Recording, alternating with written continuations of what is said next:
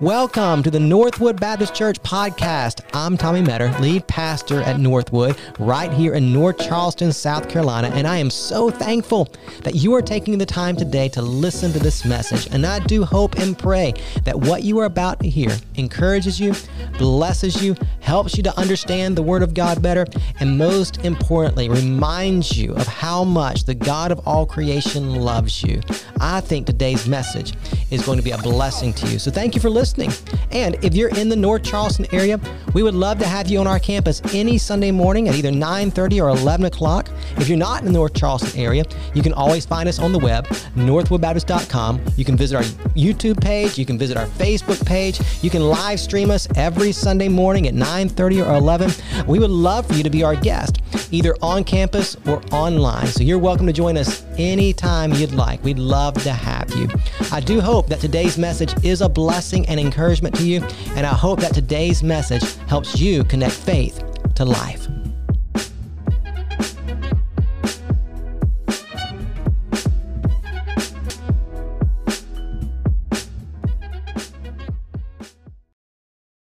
All right, let me invite you to take your Bible and turn to Luke's Gospel, third Gospel in the New Testament, Matthew, Mark, Luke. We're in Luke chapter 1 this morning.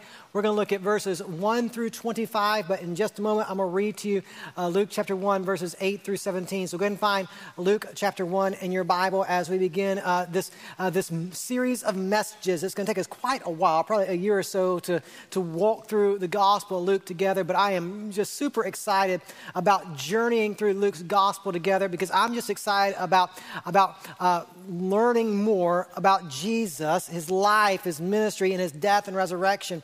And it's so appropriate we start Luke this morning as we're getting near the Christmas season. We will study over the next few weeks Mary's calling. We'll study the birth of Jesus and the angels in the field and all that kind of stuff.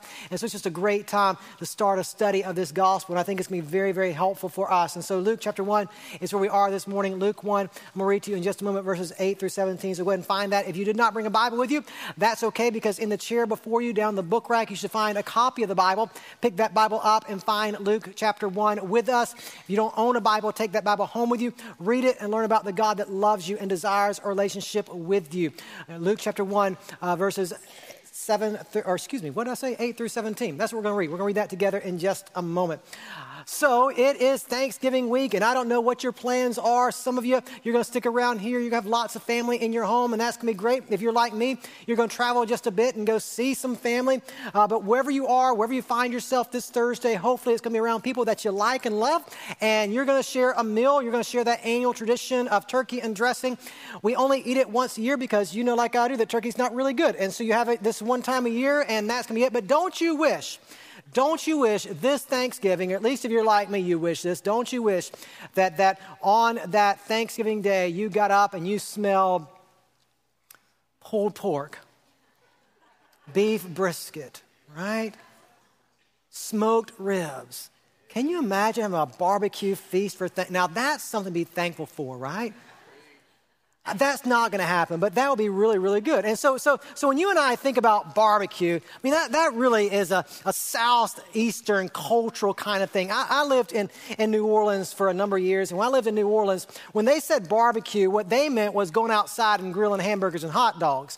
You and I know that that's not barbecue. Barbecue is a gift from God, right? And it is absolutely wonderful. And depending on the region you're from, depending on what area of the Southeast you're from, I mean, some of you like the mustard-based stuff, which is not very good. Some of you like the vinegar-based stuff. I know, right? But you have your preferences, and we get pretty passionate about our preferences. But the one thing we can all agree on is that on the seventh day, right before God rested, he made barbecue, and it was good. And so we would all agree on that barbecue, it really is a gift from God's hand. And how we wish this Thanksgiving season we could have a nice barbecue dinner, but it's not going to happen. So I read a story this week about a lady who wasn't from the area. So she visited a barbecue restaurant in North Carolina, and apparently she had never tasted before the goodness of barbecue. And so she sat at the table and wanted to experience all the goodness of barbecue, to figure out what all the fuss about is down south about barbecue. And so she ordered a barbecue plate. I don't know what all was on the plate.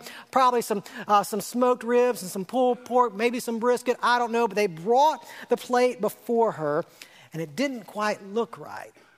She looked at it, and she noticed that her ribs were pink. She didn't understand. She didn't understand that when you smoke ribs for 12 hours, they get a little bit pink. That pink is what tells you this is about to be the best meal I've ever had in my life, right? You want that pinkness. You want that smoke ring around that barbecue. But right? But that pink, that smoke ring, she didn't know what it was. And so she called the owner of the restaurant to the table and said, hey, you got to take this back because it's not cooked. And so that owner tried to explain to her, this is what barbecue is. You're going to be fine. But she argued and argued and argued about how the meat wasn't cooked. So finally, the owner brought her some chicken instead that was not pink, but was just chicken, which is not barbecue, but that's another story. And so she ate the chicken. But here's what happened. She got in the car to leave after she had that experience. And you know what she did? She called 911. I kid you not, because she thought that this restaurant was food poisoning people because they were not cooking their meat correctly. Obviously, she did not know what to expect when she went to a barbecue restaurant. Hey, here's what I know about you. You have some expectations, don't you? You have some expectations of life. You have some expectations of your family. You even have some expectations of God. What do you expect from God? Now, here's reality. The reality, and some of you don't want to say this out loud, and maybe you don't think this consciously, but some of us subconsciously, we think this. You know what you expect from God? Not much. But here's the reality. Most of us in this room are followers of Jesus. There was a point in our lives that we made a decision to give our lives to Jesus by faith, to trust in his death and resurrection. But even for many of us as followers of Jesus, we're a bit skeptical of God. We'll ask this question often. I mean, maybe not consciously, but subconsciously we ask this question quite often. Can God really?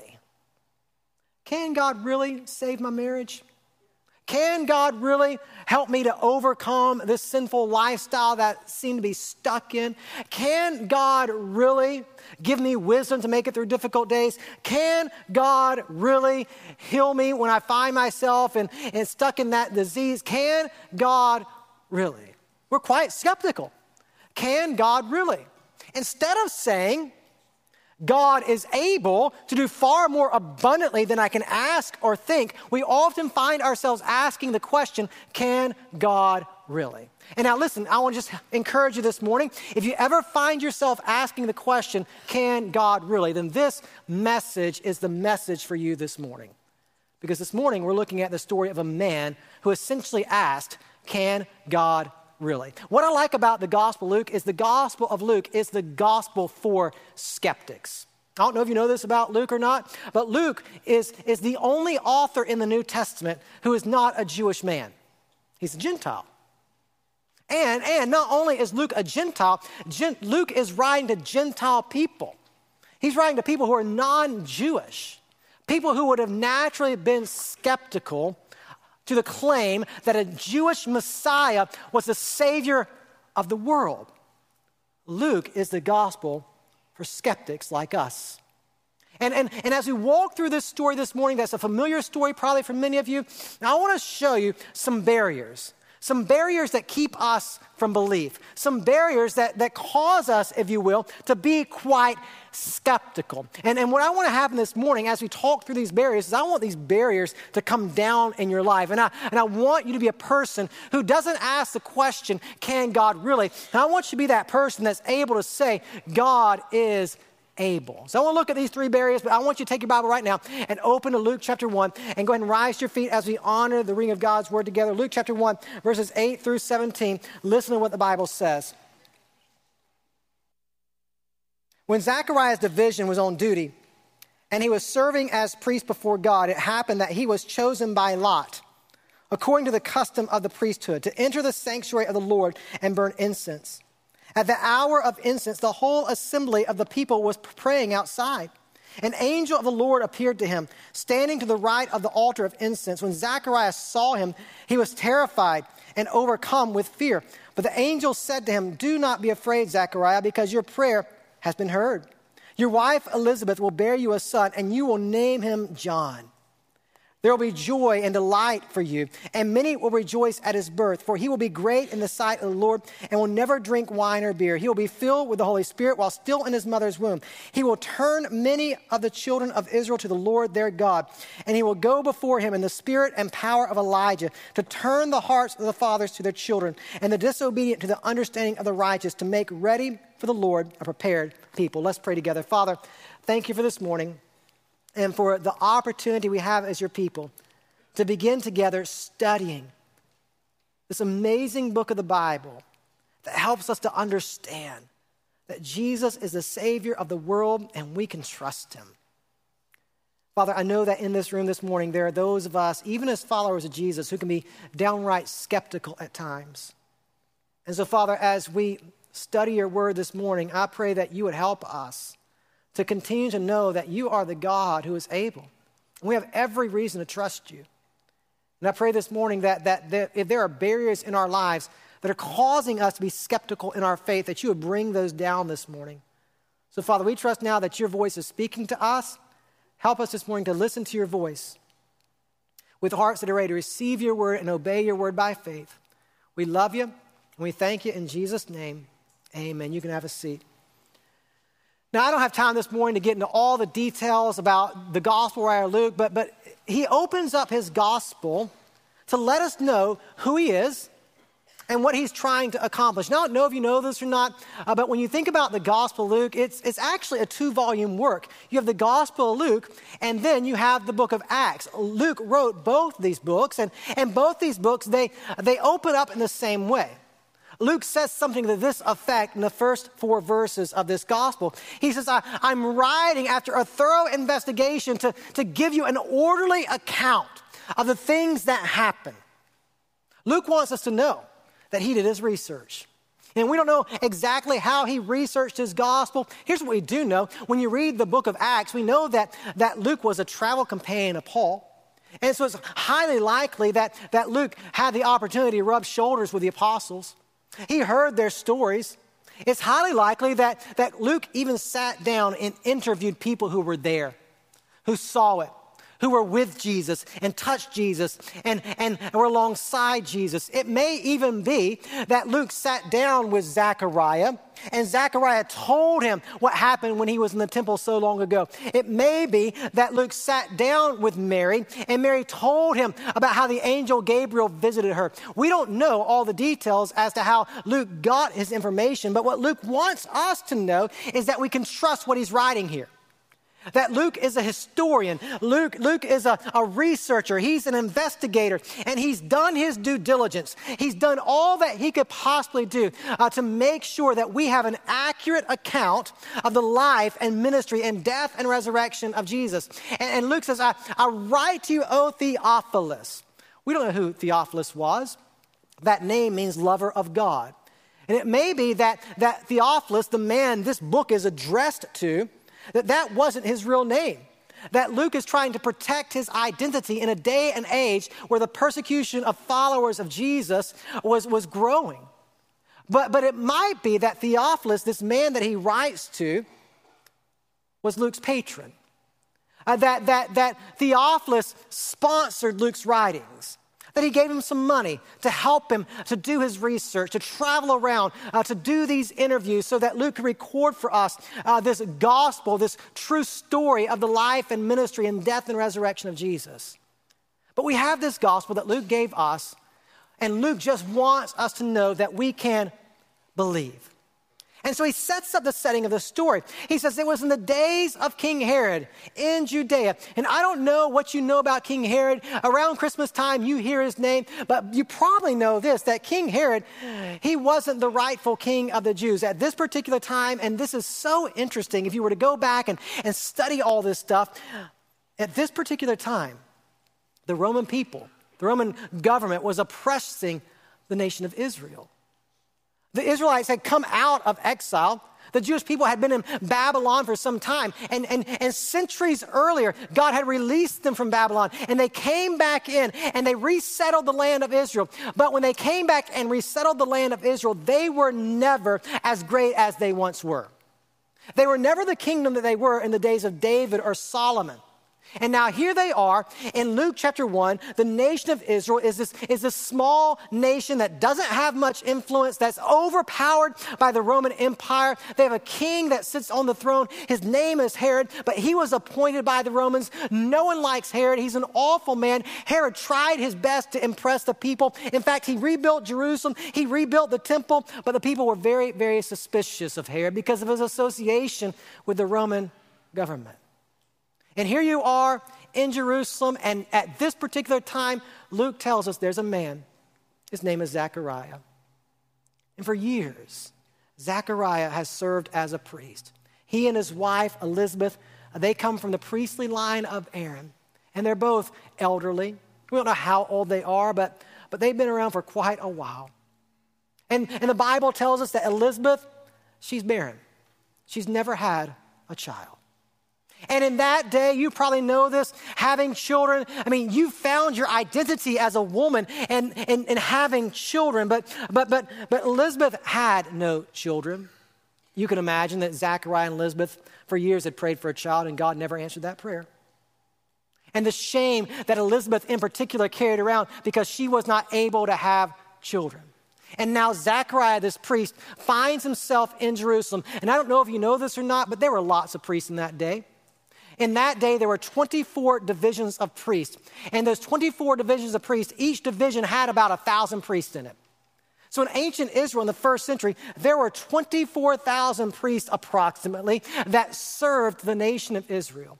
They didn't live in Jerusalem. They lived all over the area. And they would come to Jerusalem from time to time to serve and minister in the temple. And so there Zechariah is. It is his time to serve at the temple.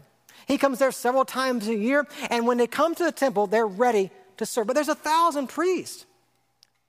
One of the duties of the priest in those days was to go into the temple and to light incense on the altar of incense. But there's 1,000 priests. Which priest gets to go in? Well, what they would do in those days, I don't know if you know this or not, they would cast lots.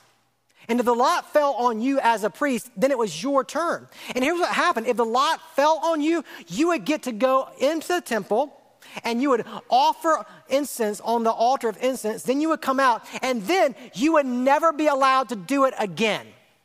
It was one and done. When that lot fell to you, it really was a once-in-a-lifetime experience to go into the temple and to light fire on the altar of incense. And after that, you had done it. It really was the pinnacle of your career as a priest to go into the temple that one time. And so here he is. Here's Zechariah. He's in Jerusalem. He's at the temple with his division of priests. There's 1,000 of them there. They're ministering, and the lot is cast. And it falls on this old man priest, Zechariah. And let's just be honest. I don't know if you ever thought about this before, but really, this is all Zechariah had. He didn't have children. He had a wife. But you can imagine that his life, because he didn't have children, his life was his career. And he had waited for a day like this when the lot would fall to him for years. It had never fallen to him. But now in his old age, finally, after waiting year after year at the temple, the lot fell to him. And now he has the opportunity to go into the temple. I brought a picture, and some of you have seen pictures like this before, but the temple, right? Can you imagine what it must have been like? When Zechariah walked up the temple stairs, and he crossed the threshold, and for the first time in his life, he walked into the temple. There was nowhere on earth quite like the temple. It was magnificent. King Herod was a wealthy king, and he did much to rebuild this temple, to make it the most glorious place on the face of the planet. And Zechariah, he walked into that temple, and what did he see? He saw the walls overlaid with gold. He saw it. He saw the table of showbread. He saw the altar of incense. Now imagine that as he stepped over the threshold and walked into the temple for the first time in his life, his heart raced just a bit. He couldn't believe it. He was there. He was in the holy place of God. And as he looked up, he saw something else. He saw the veil. the veil that separated the holy place from the most holy place. And he knew full well what was behind that veil. He knew that behind that veil was the Ark of the Covenant. And he knew that once a year, the high priest had the sacred privilege of going behind the veil of the curtain. And he had the opportunity to offer a sacrifice for the sins of the people. But while Zechariah saw it, he knew better. He knew better to not peek around that veil. He certainly knew not to go behind that veil. But he saw it. Can you imagine what it must have been like on that day? For this old man who's waited his whole life to be in this particular place. And then he does it. He begins to do his duty. He walks up to the altar of incense and he begins to light the fire on the altar of incense. And he does what a priest is supposed to do in that place. He begins to pray. We don't know exactly what he prayed for. The Bible doesn't tell us, but you can imagine. We know what he has prayed for in his own life. In his own life, he's prayed for a child. And God never came through on that promise or on that prayer request that Zechariah had. But I imagine that now as he's standing in the temple at the altar of incense that he's praying for who? He's praying for Israel. Because he knows. He knows the nation in which he lives. He knows the oppression that surrounds them. He knows the battles they face with Rome. He knows it. And how Zechariah longs for a better day. How Zechariah longs, right? How Zechariah longs for there to be a Messiah that would deliver the people from the oppression of Rome. Now, I don't know if you know this, but let me sidestep the story just for a bit. Do you know this? The last book in your Old Testament is the book of Malachi. And in the book of Malachi, in chapter 4, verses 4 through 6, God makes a promise through the prophet Malachi. And he says there would come a day that God would send someone in the spirit of Elijah who would do what, church? Who would prepare the way for the coming of the Lord. And then after that prophetic word in the last book of your Old Testament, in Malachi, God says nothing else to his people for 400 years. Here we are in Luke chapter 1, and it has been 400 years since God spoke to his people through Malachi. Now watch this, so important. God has not said a word to his people for 400 years. And now, here's Zechariah in the temple, praying. This holy day for Zechariah, that he has the opportunity to be in this holy place. And he feels it. A presence over his shoulder. And he looks, and there's an angel. Now, the Bible tells us lots about angels. There's multitudes of heavenly hosts that do God's bidding. But did you know this, that when you read your Bible, there are only two angels in the Bible whose names we know. The angel Michael and the angel Gabriel. And here is Zechariah in the temple, and the angel Gabriel is there. And if you were there on that day in that place, and an angel is standing over your shoulder, that's a scary day. And it says it right there in the text that Zechariah, he was fearful, he was terrified. Come down and look at what it says. Verse 12, when Zechariah saw him, he was terrified and overcome with fear. But the angel said to him, do not be afraid, Zechariah, because your prayer has been heard. Listen, your wife Elizabeth will bear you a son, and you will name him John. And there will be joy and delight for you, and many will rejoice at his birth. Do you hear it? For 400 years, God has said nothing to his people. For 400 years, his people have not had revelation from God. And on this day, when Zechariah is in the temple, do you know what he's not expecting? He's not expecting to hear from God. But God is a God who does the unexpected. And in this moment, in this place, God speaks to Zechariah through the angel Gabriel. Do not fear. Zechariah, you and Elizabeth are going to have a child. John. Now, in a few weeks, we're going to get to John's story, and John's story is a fascinating story. In fact, when we get to Luke chapter 7, Jesus is going to tell us that no man lived on this earth who was as great as John the Baptist. Now, obviously, Jesus is greater than John the Baptist, but you know what Jesus was saying. There's no one quite like John. John's going to be significant because John is, and the angel Gabriel tells Zechariah exactly what John is going to do. John is going to turn the hearts of the people back toward God. John is going to do exactly what Malachi prophesied in Malachi chapter 4. John is going to prepare the way for the coming of the Messiah. I mean, this is great news. And what this news reminds us, and certainly should have reminded Zechariah, is God has not forgotten his promise. God is going to bring about a Messiah. God is going to deliver his people. This is good news. This is great news. For 400 years, we have not heard anything from God. But now, all of a sudden, the silence is broken. And now, all of a sudden, God speaks clearly to an old man prophet in the later years of his life and says, you, Zechariah, you and Elizabeth are going to have a child. Now, what the story tells us earlier in the story is that Zechariah and Elizabeth, they were godly people. They were righteous. They weren't perfect people. The Bible doesn't tell us that, but they had lived for God. Godly people who have lived for God should believe what God says. But in this moment, when Zechariah hears this amazing word from the angel Gabriel, he's very skeptical. Look at what happens. You come down and you look what the passage says. You come down to verse 18. How can I know this? Like, Gabriel, you're going to have to give me some kind of sign, which is kind of odd because an angel standing right beside you should be sign enough. But for Zechariah, it's not. How can I know this? And look what he says. For I am an old man, and my wife is well along in years. Now, I'm reading from the CSB, the Christian Standard Bible translation. You might be reading from a different translation this morning, but I just want you to know that when my Bible says my wife is well along in years, that's a very polite way of saying what Zechariah actually said. What Zechariah actually said is, Gabriel, I'm old and my wife is really, really, really old.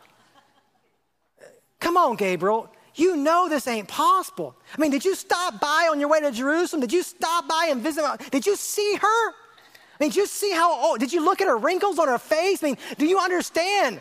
This ain't possible. Do you know how old my wife is? I mean, I'm old, but man, did you see her? Check her out. You got the wrong couple.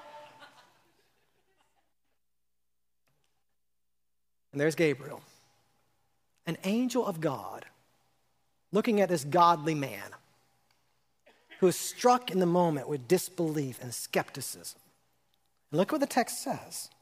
The angel answered him, I am Gabriel who stands in the presence of God, and I was sent to speak to you and tell you this good news. Now listen, you will become silent and unable to speak until the day these things take place.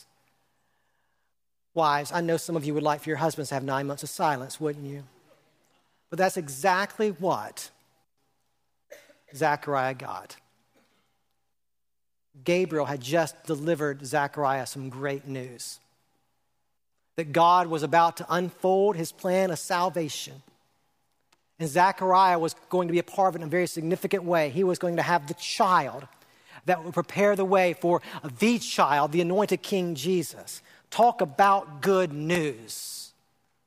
But because of his disbelief, Zechariah couldn't even share that good news. He walked out of the temple stricken with silence. What the Bible tells us is that people outside were waiting. He'd been there a very long time. Shouldn't have taken that long to light fire on the altar of incense. They're waiting. Where's Zechariah? And he comes out. And when Zechariah comes out, man, he's got this good news. Now, I wasn't there, you weren't there, but this is one of those scenes that when we get to heaven and we're in God's media room that we're hoping we're going to play back on the DVR, right? Because I want to see what it must have been like for Zechariah to walk out of the temple. He had just been in the holy place, an event he had waited for his whole life, and he had just received this message from the angel Gabriel, a message of good news that God has spoken for the first time in 400 years, and he walks out and he moves his mouth and nothing comes out of his mouth. He's trying to communicate what had happened, but he can't communicate anything. But the people know something must have happened in there. He can't speak. He must have had a vision from God. And in time, Zechariah goes home. And again, we weren't there. The text doesn't give us all the details, but you can imagine what it must have been like when Zechariah walked in the door for the first time. He's been away in Jerusalem for a couple weeks, and he comes home. He's ready to see his wife, and he opens his mouth because something had happened in the temple, but he can't tell her what had happened. He can't say a word. But in spite of his inability to say a word, he and Elizabeth conceive a child. Oh, and Elizabeth, she believes. Look at what it says. You come down and look at verse 24. And after these days, his wife Elizabeth conceived and kept herself in seclusion for 5 months. She said, "The Lord has done this for me. He has looked with favor in these days to take away," look at the word, "my disgrace among the people." You see, in those days, if you were a woman, or a man for that matter, and as a couple, you were unable to have children, something was wrong with you. And you were disgraced among people. And you can imagine how you might start blaming yourself. What did we do to deserve this?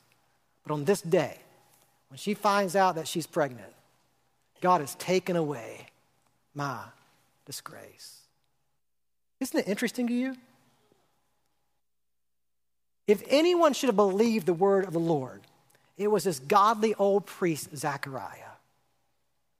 But the story of Jesus in Luke's gospel, it opens up with an unexpected skeptic. Here was a priest, a believer, a good believer, a righteous believer. Yet when God speaks to him through the angel Gabriel, he doesn't believe. He's skeptical. You've been there. You've been there in your life too. There's moments of skepticism as a follower of Jesus. So here's the question. I just want to deal with this for a few minutes before we take Lord's Supper together. What are the barriers? What are the barriers that keep us from believing? What are the barriers that cause us to be skeptical? Let's go fast. Let me show you the first one. I focus on my limitations and not God's limitless power. I mean, you see that in the text, right? That when the angel Gabriel speaks to Zechariah and says, "You will have a child," his first response is what? Doubt, because of his limitations. Do you know how old I am? And do you know how really, really old my wife is? It cannot happen. You see, you know this, that God is an infinite God who is all powerful. But for some reason, you and I have the tendency to think that God cannot overcome our own limitations. And so we'll say things like this, and they're just excuses. God can't use me because I'm older. My time's done, right? I've given my best years, and it's time for that next generation to be used now. I'm just putting me out to pasture, and it's done, right? Or think about this. I mean, I'd like to be a better student of the Bible. I'd like to know more, to study more. I mean, I'd like to have, the theological prowess of that person over there, or to be like she is with all her theological knowledge. But I just don't have the time. I'm not a good reader, and you just begin to put limitations on yourself. Or I'd like to serve and be like that person over there, and how they use their gifts and abilities, but I'm just not that gifted, and I don't have those kinds of abilities. I'd like to be a part of that international mission team, but I just can't do that. I can't leave my family. I don't like to fly. I just can't. And so what you and I do is you put all kinds of limitations on yourself, not understanding that every limitation you put on yourself, God is more than able in his power to overcome those limitations. And all those limitations are, right, that you talk about in your own life, all they are, they're excuses for you not serving God. And those limitations that you put on yourself, in fact, they are sinful because you're saying God cannot use me, when there's nothing further from the truth. Or think about this. You say, God can't use me because, or God won't use me because. Pastor, you don't know.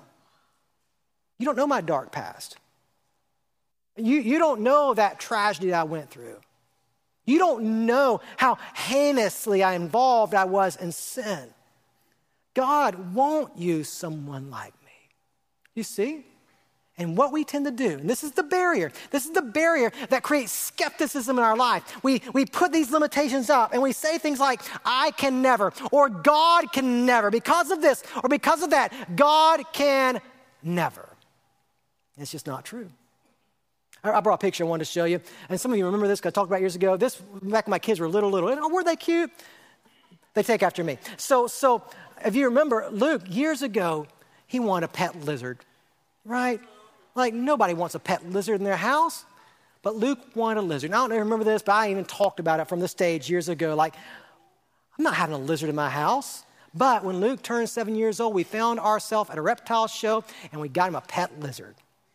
And he had that pet lizard in his house. About a month or so ago, that lizard went to be with Jesus. I know, isn't that sad? We took care of him the best we could. We fed him, but he had a good and happy life. But he went to meet his Lord and all that kind of stuff. And so Luke was petless. He had no pet. Now, at one point in our marriage, I said, we will never have a lizard in our house. Well, we had a lizard. About a month or so ago, we were here at the church for our trunk or treat. And at our trunk or treat was Pastor Trey's wife, Kelly. Kelly had a bunch of cockroaches that are her pets.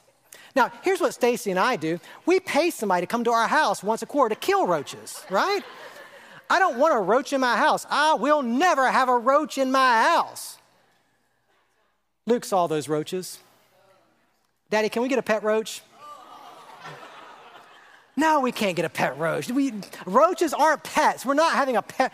But between him and Trey and Kelly, somehow I end up in my car on the way home with a roach in my car. So on the way, and Stacy wasn't there. So it's all on me. Hudson was home sick, and so on the way home, I called my wife. Stacy, you're not going to believe what we're bringing home this afternoon. We're bringing home a pet roach. To which she said, turn the car around now. To which I didn't listen. So now in our house, Luke has a pet roach, right? Hey, here's the deal. And if you're a parent, come on. If you're a parent, here's the deal. If you're a parent, at some point as a parent, you've probably said, I will never. And then as a parent, come on now, I know I'm not the only one. At some point as a parent, you ate those words, right? Listen, that's a kind of silly analogy, but when it comes to the things of God, here's what you should never say to God. God would never. You see, God is limitless in power. And God wants to do in your life a work that is beyond your explanation. But we oftentimes say, God could never, I would never. Putting all these limitations on God, putting limitations on ourselves, that is a barrier to belief that needs to come down in your life. Because God is more than able to do in your life far more than you can imagine or think. We got to move.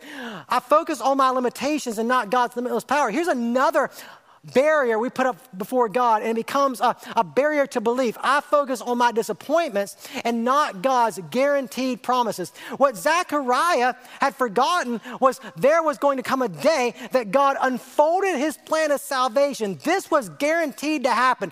It was guaranteed that God would send a man named John the Baptist who would prepare the way for another man, the God-man, Jesus Christ. That was God's promise. It was going to come to fruition. But here's reality. Zechariah and Elizabeth too, for that matter, oftentimes could not see past their own disappointment to understand what God was up to. Can you imagine how disappointing it was to go their whole lives not having children? Can you imagine how disappointing it was for Elizabeth to see her family members and friends all have children and she never had any? This becomes an obstacle for us. Because some of us, now come on now, and I don't mean this at all to belittle your situation or to demean your situation, but here's what happens for us, right? That we go through disappointing seasons of life, and then we, in our disappointment, get stuck in those seasons of disappointment. And that disappointment that we've gone through, or that disappointment that we experience, clouds everything about us and clouds the way we see God's work. Because what happens in seasons of disappointment is we begin to play the blame game and we begin to lay blame at everything instead of focusing on what God may be doing in spite of our disappointment. Do you see what I'm saying? What disappointment does is disappointment becomes a barrier to belief. I'm so disappointed in life and how my life has turned out that there's no way that God can bring me out of these disappointing circumstances. He cannot end this disappointing season. And we forget God's guaranteed promise that he is faithful to complete in you exactly what he started, you see? And so here's what happens. When you're disappointed, you start to blame. You blame the thing that disappointed you. You blame your kids, you blame your husband, you blame your wife, you blame your job. You blame yourself. How many times do you think Zachariah and Elizabeth blamed themselves, right? What's wrong with us? Why won't God bless us with a child? Or think about this, you blame the world. Man, what's wrong with this world we live in? Nothing can ever happen for us. And what you fail to do is you fail to realize that God is at work even in the seasons of disappointment. All I'm saying to you this morning is that these barriers you tend to erect in your life. That God is faithful, God is powerful, he's limitless in his power, his promises are guaranteed, but that barrier of your own limitations, that barrier of your seasons of disappointment cause you to take your eyes off of the greatness of God. And some of us in this room this morning, we need to have our perspective of God renewed yet again to see that he is the God that is able. I want to show you one more barrier and we're done. I focus on my religious obligations and not God's transforming word. Let me explain what I mean by that. Here you had Zechariah. He's in the temple. And what is he expecting to do in the temple? He's expecting to fulfill his religious duty. And rightly so. He should have fulfilled his religious duty. That's what he's supposed to do as a priest. He's in there doing his religious duty. And the last thing Zechariah expected in the place. Now watch, it's so fascinating. He's in the temple. He's in that place that symbolized for the Jewish people the very presence of God. He is in the most holy place on the face of the planet. There's nowhere on earth quite like the temple. And in that place, in the place of God, in the place that symbolized the very presence of God, the last thing that Zechariah actually expected was for God to show up. And here you are this morning. You're in a room like this with believers in Jesus Christ, the church, the gathering of God's people. And for many of you, you come to a place like this every single week. But you come only out of a sense of religious duty or obligation. And the reality is, come on now, and you wouldn't say this out loud, and you might not think this consciously, but subconsciously, some of you are thinking this. You don't expect God to do anything while you're here. You don't expect God to show up and powerfully work in your life week in and week out. And so I just want you to ask yourself a few questions, right? One is why are you here? Why is it that you involve yourself in the life of the church? Why is it that you walk with the Lord? Why is it that you involve yourself in the Christian faith? Because you actually believe that God is at work and wants to do something in your life? Or is it just a sense of, well, it's just the right thing to do? Why are you here? And what do you expect from God? Do you expect God to stay silent and not bother you, to leave you alone? Or do you actually expect God to do what he wants to do in your life, to speak to you, to transform you, to change you? And what does God want from you on a day like today? I'll tell you what he wants from you. He wants to change you. He wants to transform you. He does not want you to leave a place like this, the corporate gathering of the saints of God. He does not want you to leave this place in the same way that you came in. God is a God who is always at work in the lives of his people, right? And for you, oftentimes that barrier to belief is just a sense of religious duty. I go to church because it's what I'm supposed to do. I'm involved in the things of God because it's what I'm supposed to do, rather than understanding, no. God has invited you into a relationship with him, a relationship in which he wants to change your heart and transform you. And so my question for you as we end our time together, are these barriers standing in your life in the way of the faith that God wants you to have? And maybe this morning as we end our time together is confessing, God, I place far too many limitations on what you can do in my life. Forgive me. God, I let my disappointments reign and rule over me instead of letting you reign and rule over me. Forgive me. God, I go through religious motions. I go through religious duty. I don't really expect you to do much in my life. Forgive me and show me otherwise. Maybe for you this morning, before we share the Lord's Supper together, you want to come and ask God to break down those barriers in your life. What I love about the Gospel of Luke is the Gospel of Luke is the Gospel of belief. You see, the Gospel of Luke, it is pointing us to the cross of Jesus Christ. Gabriel is saying to Zechariah, believe. Gabriel is saying to Mary, believe. And God is saying to you, believe. Believe that 2,000 years ago, God spoke. He spoke to Zechariah. He spoke to Mary. But not only did God speak, God acted. God brought forth a man named John. And God brought forth the God-man, Jesus Christ. And this God-man, Jesus Christ, really did live on this earth for you. And then he really did go to a cross and die the death that you deserve, suffering the punishment for your sins that you deserve. He really did that for you. He really did shed his blood for you, and he really did rise from the dead 3 days later so you can receive the gift of life, abundant and eternal. And this morning, if you'll turn from your sins by faith, if you'll believe that Jesus died for you and rose again, and this morning, by faith, if you repent of your sins and give your life to Jesus by faith, he will gloriously and forever save you. He will change you if you will allow the Spirit of God to work in your life in the way that he desires to work in your life. Do you see? Luke is just telling us over and over again, believe. And maybe you're here this morning and you're not a follower of Jesus. You're watching online, you're not a follower of Jesus. If you're online this morning, there's going to be a number on your screen. Text the name Jesus to that number, and this morning we want to help you to begin a relationship with Jesus. You're in this room this morning, and God is telling you to believe. Believe on his Son, Jesus Christ.